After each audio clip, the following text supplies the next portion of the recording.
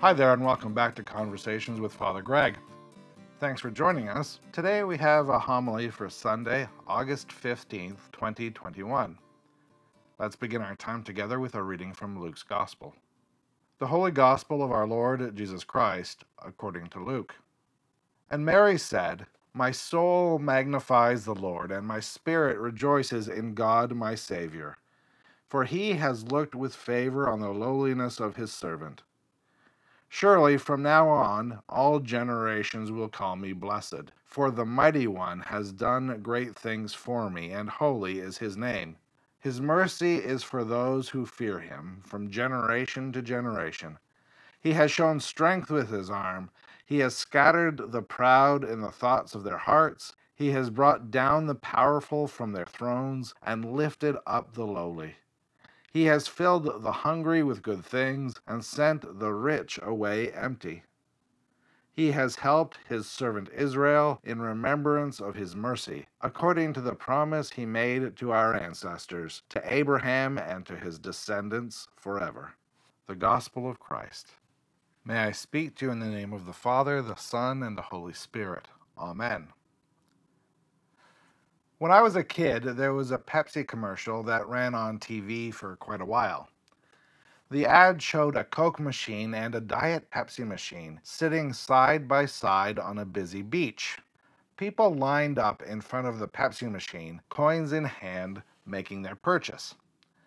Meanwhile, forklift after forklift arrived every few seconds, switching out vending machines containing different flavors of Coke products, all in the hope that people would start to choose Coke rather than Pepsi. In the background, an old 60s song played as the commercial's jingle. A happy-sounding voice gently sang, asking, "Did you ever have to make up your mind? You pick up on one and leave the other behind. It's not often easy and it's not often kind. Did you ever have to make up your mind?" Coke or Pepsi, peanut butter or jam, left or right.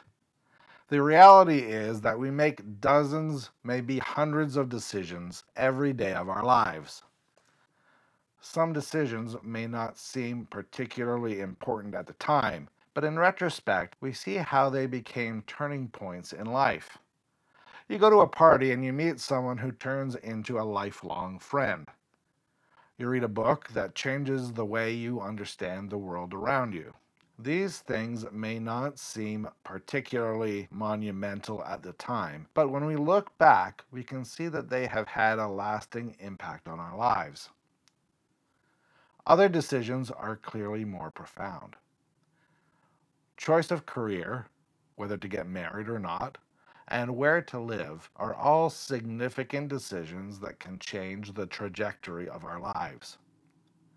Today we consider the life of a young Galilean woman who was confronted by profound decisions.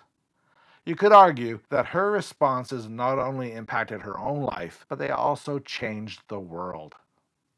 She bore witness to the work of God in the world, not only through her words, through her faith, but also physically through her body. For centuries, theologians have tried to articulate and define her role in the life of Jesus Christ. Despite all this, she was the woman that Jesus called Mom. Christian scripture tells us that a heavenly messenger appeared to a young woman named Mary, extending God's invitation to help fulfill centuries worth of prophecy. The messenger told her that she had found favor with God and that God wanted to partner with her to do something new in the world. Through this partnership, God would enter the world in a new way, showing up in person. According to John's Gospel, in the person of Jesus Christ, God became flesh and blood and moved into the neighborhood. It's through that in-person arrival that Jesus would show God's compassion by preaching, teaching, and healing those around him. At its heart, Jesus' work on earth was about leading people into a deeper and more fully restored relationship with God. This young woman, Mary, would play a pivotal role in that work. But before any of that happened, she would need to respond to the divine invitation. To quote that song from the 1960s, she would have to make up her mind. How would she respond?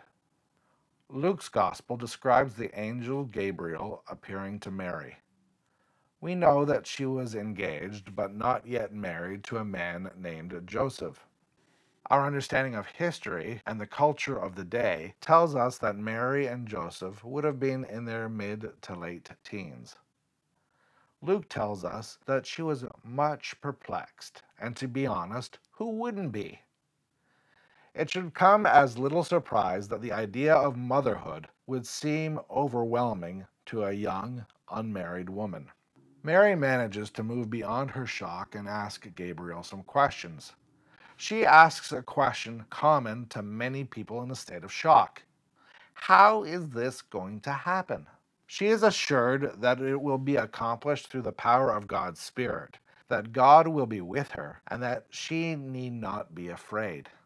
The angel went on to tell Mary that God would accomplish great things through her son. But like most parents, Mary was not given a detailed roadmap outlining the next 30 years of parenthood.